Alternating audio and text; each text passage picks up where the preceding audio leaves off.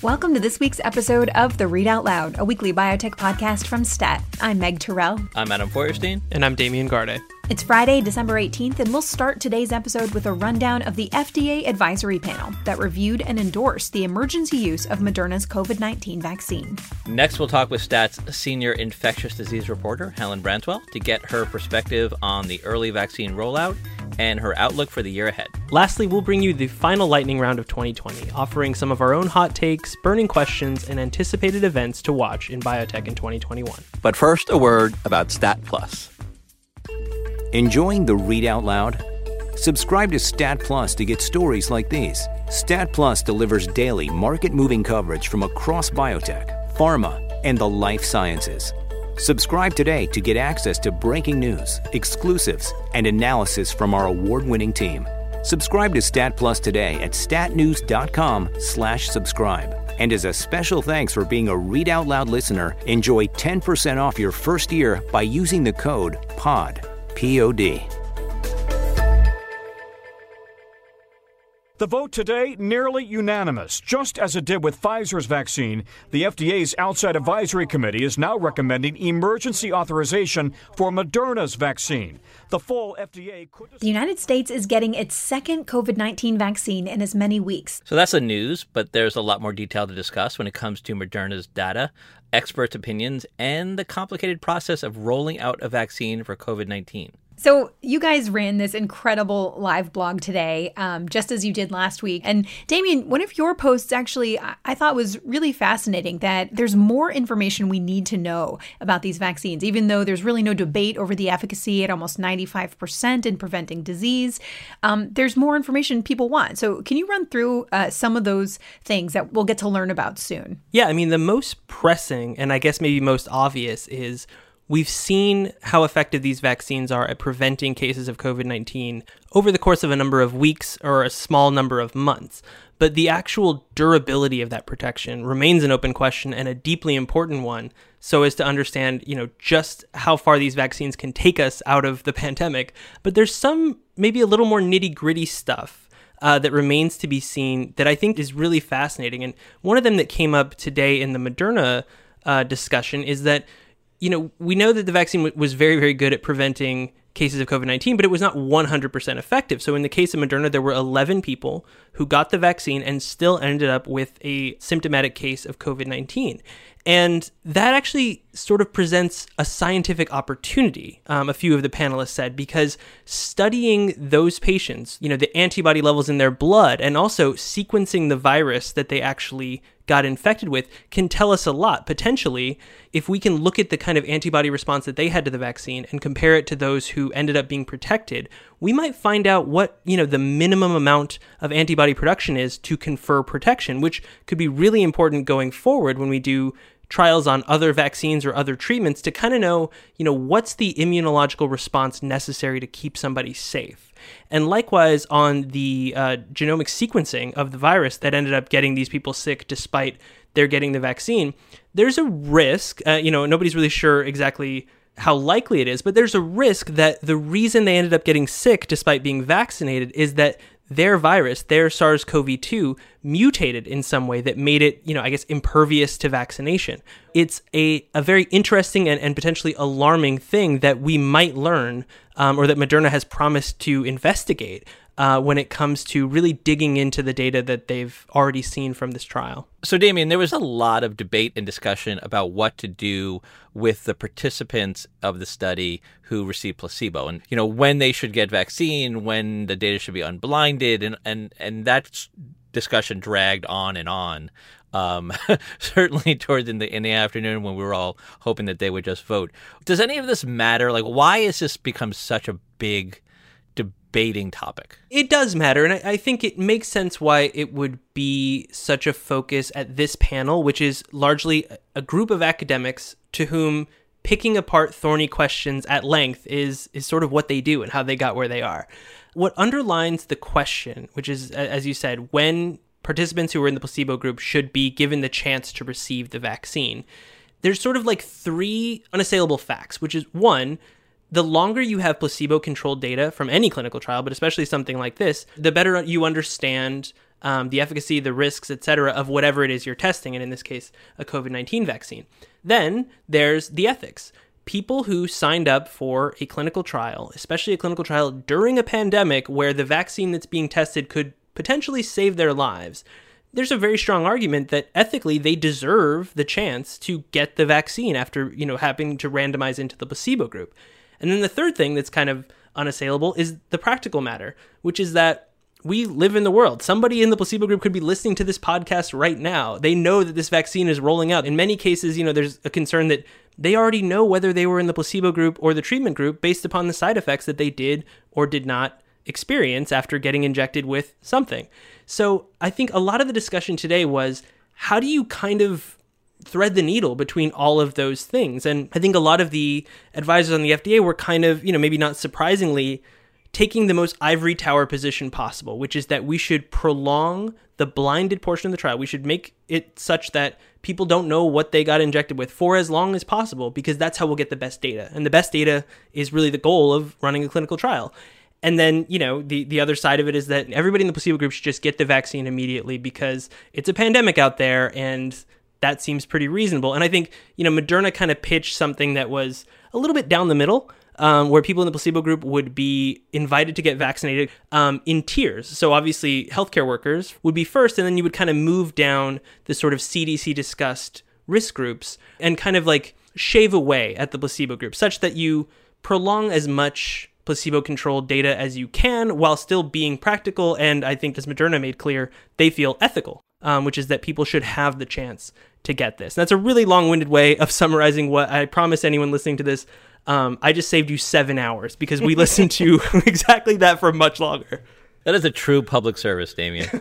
So obviously this was a positive vote, and we expect the FDA to grant the emergency use authorization of the Moderna vaccine.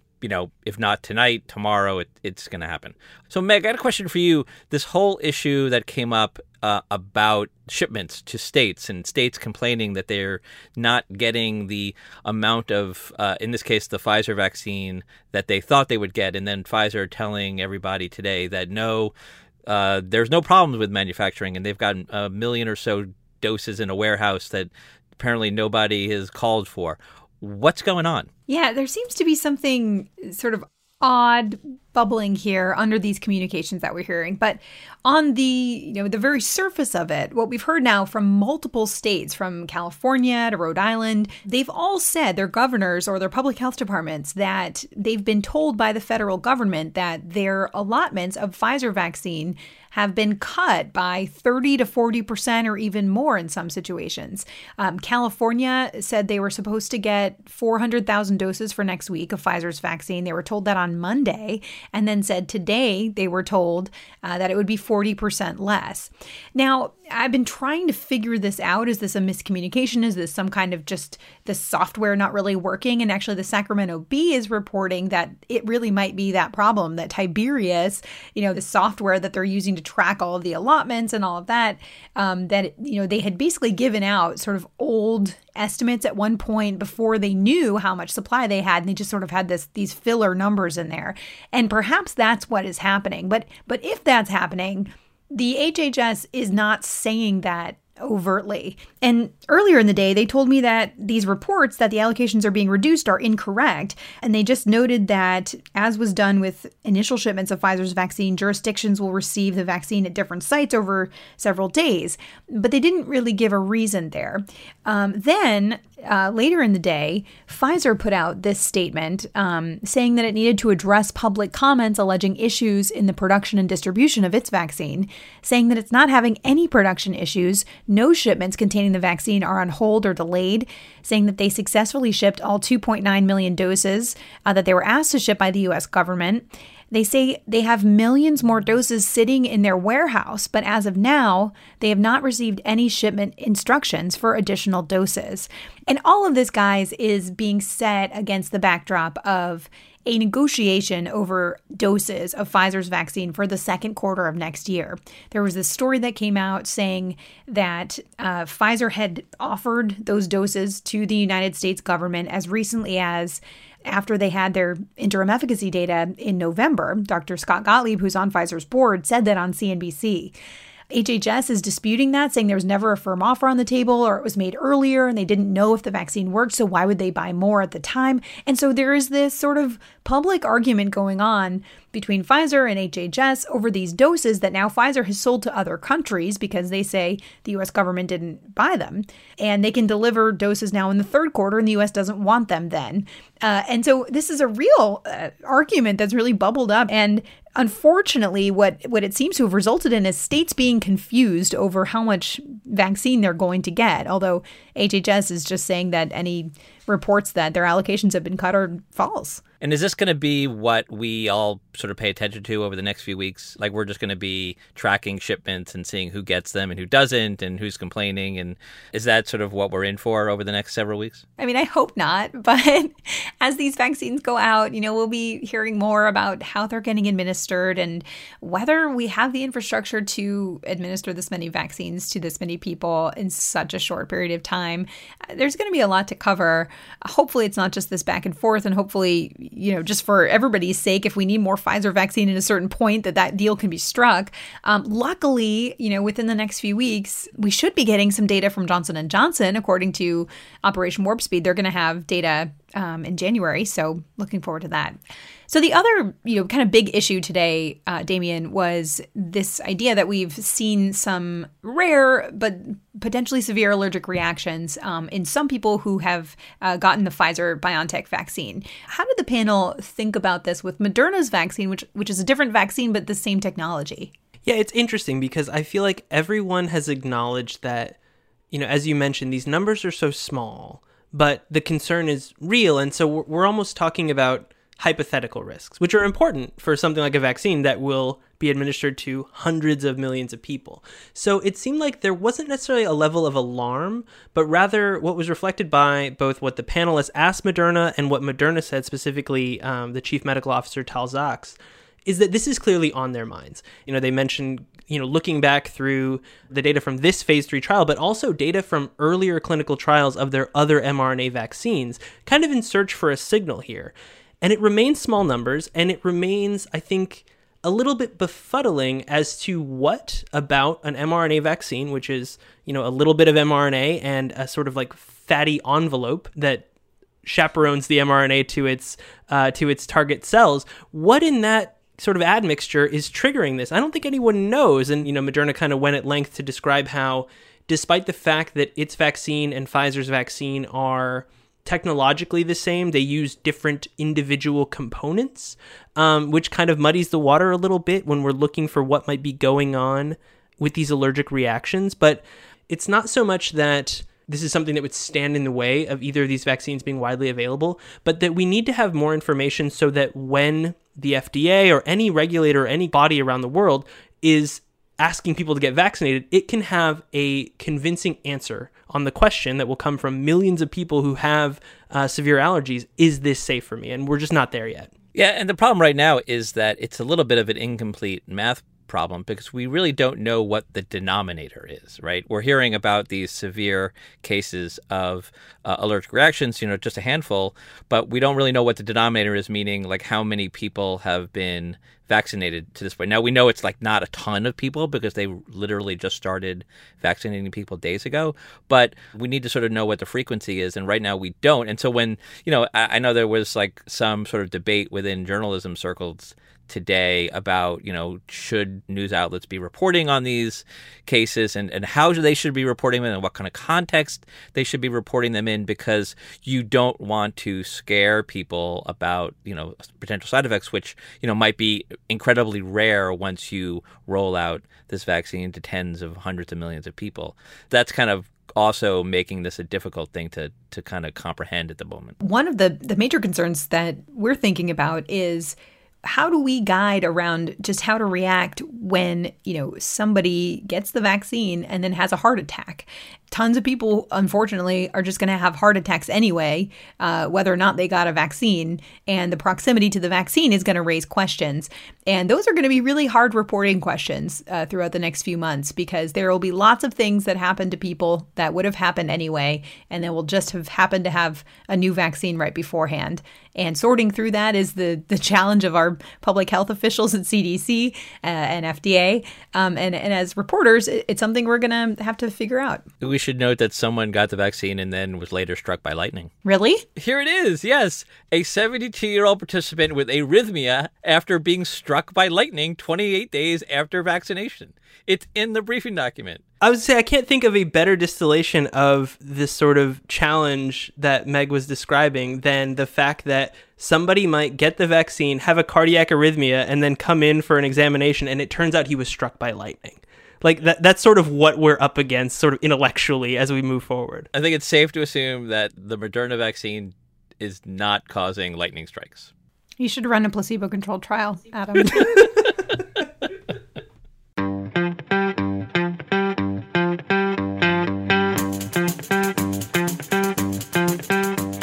This is the last Read Out Loud episode of 2020, so there is no better final guest to have on the show than Stat's very own Helen Branswell. Helen has, and I hope she doesn't mind me saying this, achieved rock star reporter status this year for her incredible work covering the COVID pandemic. Helen, thanks for being here. Thanks for having me on. So, Helen, over the past 2 weeks, you've spent a cumulative 18 hours or so listening to experts debate the merits of the first 2 vaccines for COVID-19. For listeners who are perhaps not quite so masochistic, what are the big takeaways from the data on Pfizer and Moderna's vaccines? Well, I'm sure your listeners already know, but I mean, the first two vaccines are sort of stunningly effective, at least at first blush, and that's just incredible good news. Another thing, though, is that they seem to be fairly reactogenic. There are a lot of side effects that are reported amongst people who get them. This is not a vaccine that you're going to get and forgot you got a vaccine. More likely, these are vaccines that you'll know you've been vaccinated, but, you know, that's a sign your immune system is kicking into gear, and that's a good thing. More than that, I guess I would say it was kind of amazing listening to the presentations to the FDA's advisory group today and last Thursday. It's extraordinary that within less than a year of the identification of a new pathogen in the world, the FDA is, you know, on the verge of approving for emergency use a second vaccine. It's really quite extraordinary. The Pfizer vaccine is already rolling out across the country, and Moderna's vaccine will be doing the same in the coming days. Earlier this week, Helen, you talked to Claire Hannon of the Association of Immunization Managers about how this whole process is going to work. What are experts looking out for as these vaccines get widely distributed? How well the system works. I mean, you know, no one's tried to do what the United States is trying to do right now. The biggest thing that approximates this is the annual flu shot effort. In a good year, about 50% of Americans get a flu shot. This is a campaign that's asking, you know, as close to 100% of Americans as possible eventually to get 2 shots in most cases. If there's a 1-dose vaccine approved for use, that will obviously help. But I mean, this is just an extraordinarily big lift, and it's going to be a real challenge for the people who are in the last mile to get this work done. And it's not really super clear yet how well organized it is there. I mean, Operation Warp Speed has spent billions of dollars promoting the production of vaccines, both the, you know, design and clinical trials, and then actually producing to large scale vaccine. But not that much has been spent trying to figure out how to make the rollout run smoothly. And I think as a consequence, we're going to see quite a few bumps in the road. Tell us more about that. Like, what kinds of bumps could potentially happen? You know, states are hearing that they're not going to get as much vaccine next week as they thought they were going to get. And there'll be more instances like that. Earlier this week, we heard that the 5-dose Pfizer vials actually contain 6 and sometimes 7 doses. And there's been a lot of confusion over whether or not it was legally permissible to use the extra antigen or if it had to be thrown away. And some places have been throwing it away. FDA has stepped in and said, no, these are emergency circumstances and people should be able to use those extra doses. But that kind of communications should have happened before people started to administer, not after people threw out some doses that could have been used to protect people. I think there's just a ton of things that can go wrong, and some will. There's been a lot of talk about the forecasts that are being given by people like Health Secretary Alex Azar about when people will be able to get vaccinated and how much vaccine is going to be rolled out. And there's some thought that his forecasts are overly optimistic, and whether intentionally or not, it could create a situation to set the new Biden team up to look like it's failed, because some people are saying those forecasts of, everybody who wants the general population being able to start getting access to vaccine as early as perhaps February or early March, a lot of people are just saying is really overly optimistic. And I just wonder your thoughts. Like, is there a situation here where the next administration is going to come in and obviously has not been the friendliest of transitions? Is there a situation where there's just no way the Biden administration can really look like it's succeeding there? I can understand why people think that, but, you have to remember that this administration has been projecting hugely aspirational numbers in terms of how much vaccine could be produced and delivered before the end of 2020, how quickly people were going to be able to be vaccinated, even before they lost the election, when they thought they were going to win the election. You probably remember the CDC director, Robert Redfield, testified before a congressional committee at a point, and he was asked about how long it would take to vaccinate people. And he said something about summertime and got a call from the White House telling him that he'd misspoken. The president, I think, actually said in the daily briefing at that point that clearly Director Redfield had misspoken because that was far too long a period of time. Regardless of what the goal of that messaging was, I think it runs a risk of really disillusioning the public because, it's clear that it's going to take longer than they say it will take. Making vaccines is really hard, and, there can be problems batch to batch. And just because somebody has said that they're going to deliver 100 million doses to you by such and such a date doesn't mean they're actually going to be able to do that. At a point, does the public forget that this is a Trump administration project and start to blame the new administration? I guess that is possible. So pandemics are by nature global problems, and thus this one won't really truly be behind us until COVID-19 has been quelled around the world. And this week there was an analysis in the BMJ concluding that about a quarter of the globe, mostly low and middle income countries, won't likely have access to a vaccine until 2022. How are global authorities thinking about this aspect of the problem? Well, I think it's hugely problematic, and it's short-sighted, frankly. The notion that if you vaccinate your own public, that things will go back to normal is just clearly wrong. The world is highly interconnected, and the parts that you need to make whatever it is you make in Wichita, Kansas, or anywhere else may come from 3 or 4 or 5 countries around the world. As long as the pandemic rages, the beaches of Bali are probably going to be off limits. So it behooves everybody who has vaccine to try to ensure that countries that don't have vaccine get access and as quickly as possible. There are real ethical questions one could ask about the idea that low-risk people in wealthy countries should be vaccinated before healthcare workers in low-income countries, but you don't hear that debate happening very often. So about a year has passed since the first reported cases of COVID-19. Looking back, Helen, what has been the most surprising twist in this pandemic so far? For me, it's been the politicization of the pandemic in the United States and the impact that's had on people's willingness to actually even believe that there is a pandemic underway. I never thought that when a pandemic, especially one of the magnitude of this one, was happening, that you would actually have a portion of the population that would deny its existence, dismiss the importance of it, refuse to protect themselves or their loved ones, because the politician they followed downplayed it for his own, electoral gain. If I'd been writing a script, that is not something I would have thought to put in. Yeah, and actually it wasn't in the script of Contagion, which was otherwise fairly spot on. Good point. Helen, I remember, in March seeing a New York Times article with the headline, "The medical news site that saw the coronavirus coming months ago." And the lead is about how you, back on New Year's Eve, posted on Twitter about this unexplained pneumonia in China. And it's really a profile of you. And I think probably everybody who listens to our podcast already has a tremendous amount of admiration and respect for you. But just trying to put into perspective for anybody who might not know how wonderful you are and how much acclaim deservedly you've gotten over this year for your incredible coverage. Can you tell us, as you've become this rock star in public health reporting, I mean, you've been one for so long, but what has this year been like for you? How has your life changed really since you wrote that tweet? Yeah, it's been, I think I'm about 85 years older than I was when I tweeted that tweet on New Year's Eve.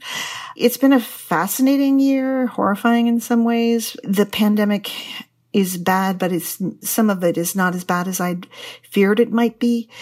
So that's good.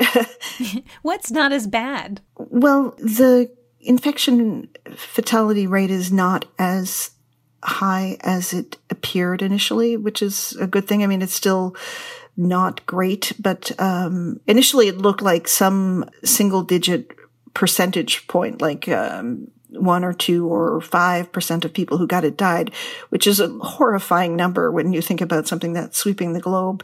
It's probably, I think the last estimate I saw was like 0.6% or something like that. But that's also a horrifying number when you think about something sweeping the globe. I take heart in the fact that hospitals have figured out better ways to treat patients. I think that they are saving more of the people who become severely ill. It's remarkable to learn that you can actually influence the transmission of a respiratory virus by doing things as simple as wearing cloth masks and, limiting the contact you have with other people and, the distance at which you have it. That was not known before this pandemic. And that's a really important thing to think about and will be a useful information the next time there's a flu pandemic. So it's been a very, intellectually interesting year, emotionally draining year. I won't be sorry to see it go. Well, Helen, thanks as always for joining us. Thanks for having me, guys. Happy holidays, and let's hope for a kinder 2021. Hear, hear. Amen. So 2020 is at last winding down, and with that, we figured it would be wise to look ahead to some of the big stories in health and medicine that we're going to be watching for in 2021.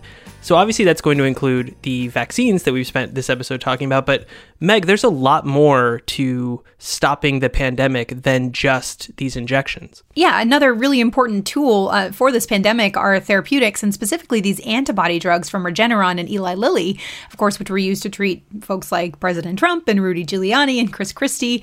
And when President Trump was treated with these, he said they would be these important tools for all Americans with COVID-19. And the concern, of course, at the beginning was that there just wouldn't be enough of these drugs and they would have to be rationed. But we learned this week something crazy, that actually it's the opposite problem. They're shipping out about 65,000 doses of these drugs every week. And according to Moncef Slaoui from Operation Warp Speed, they've just got some new data on the usage of these drugs, and they're only being used at about 5 to 20%. So there's actually a surplus of these antibody drugs. And we're learning it's because, they're very complicated to administer, and these patients are contagious with COVID-19, so they can't go to any IV infusion center. Special places have to be set up for them. They're also indicated for a very specific group of people who are just diagnosed with COVID-19 as early as possible or at high risk of complications or going to the hospital. So at the beginning of disease, people don't actually feel that sick. And so, it wouldn't occur to them necessarily to get an IV drug. So all of those things are very complicated. It's something that we really hope to see get worked out in 2021, because as we're waiting for more vaccines, these really could still be a bridge to the vaccines. So, Damien, what's on your watch list for 2021? Well, it's hard to overstate the importance of the coming FDA decision on aducanumab, the Alzheimer's disease therapy from Biogen, which I know we on this podcast and at STAT and at CNBC have spent a lot of time talking about it. So anyone listening to this is probably pretty well versed. But the issue is Biogen has a confusing and arguably problematic set of data supporting the idea that this drug works, that this drug slows the cognitive decline of patients with early stage Alzheimer's disease. And on March 7th, or by March 7th, the FDA has promised to decide whether this should be an approved medicine or whether Biogen should go back to the drawing board and accumulate some more evidence or just move on altogether. And the implications for, obviously, principally the millions of people who have Alzheimer's disease or who care for those who have Alzheimer's disease or have family members who have the disease, but likewise for the drug industry, the precedent that this would set, the FDA, regulatory bodies around the world who look to the FDA, and then, very clearly Biogen, a company very much in flux for whom a positive decision would give them a drug that will bring in billions of dollars a year, even conservatively, and a negative one will force them into something of an existential crisis as to how to move forward after they've spent so much time and so much money and so much intellectual capital on this particular medicine. So it's easy to guess at what the outcome will be, to look at the past, to read various tea leaves, but I think most people acknowledge that we're all kind of in the dark about how this is going to play out. And that feels like one of the most momentous single occurrences that's on the calendar for 2021. I totally agree. It's going to be really exciting to watch that. And also something you've pointed out, Damien, is that if this drug does get approved, we're going to have more infrastructure for IV infusions because it's given that way. And so many people have Alzheimer's disease. So kind of tying our first two topics together. Adam, what are you bringing to 2021 Biotech Show and Tell? Well, Meg, I've made a papier-mâché volcano. No, just kidding. Yeah, I spent a lot of time in the last few years reporting on gene therapy, and I think I will be doing the same in 2021. A couple of things to point out. On the gene therapy side, I think Sarepta Therapeutics will have some pivotal data for a gene therapy to treat Duchenne muscular dystrophy. That should be coming in the early months of 2021. And there's also BioMarin will have some long-term data on their hemophilia A gene therapy. If we recall, earlier this year, the FDA rejected BioMarin's gene therapy for Hem A, and they need some more data. So that will be a pretty big event. And I think the other really important thing to watch for gene therapy is manufacturing issues. Now, this is not a sexy thing, and it's often the thing that we don't think about very much because it's a little bit of a black box. But, we've had a lot of problems this year with companies developing gene therapies that have kind of run into roadblocks on manufacturing when it comes to the FDA. The FDA has wanted to see new assays and quality control type of issues or that have delayed a lot of programs. And so that is a pretty important issue because, you can develop these gene therapies all you want, but if you can't make them in a commercial quantity and get that through the FDA, then they never get approved. You mentioned manufacturing. I think the world is getting a lesson in why manufacturing is so crucial as we go through this saga with the COVID vaccines right now. Oh, definitely, without a doubt. And on the note of vaccines, of course, one of the early events we expect next year is in January. We've been told by Operation Warp Speed that Johnson & Johnson might have its first interim efficacy readout on its COVID-19 vaccine. And perhaps sometime after that, we should see the U.S. trial results from AstraZeneca. And J&J, of course, is the only COVID vaccine, at least in this sort of leading bunch, that's being tested as a one-dose regimen. So it'll be very fascinating to see if that works as well. And of course, we all hope it does because that will add a lot of supply next year if that gets through the FDA. And I guess maybe we'll end this segment just with a hopeful thought that in 2021, we'll all be able to leave our homes, maybe see a movie in a movie theater, go to a concert, and maybe go to a medical conference or two. And maybe the four of us with Hyacinth, we can all get together for a beer again.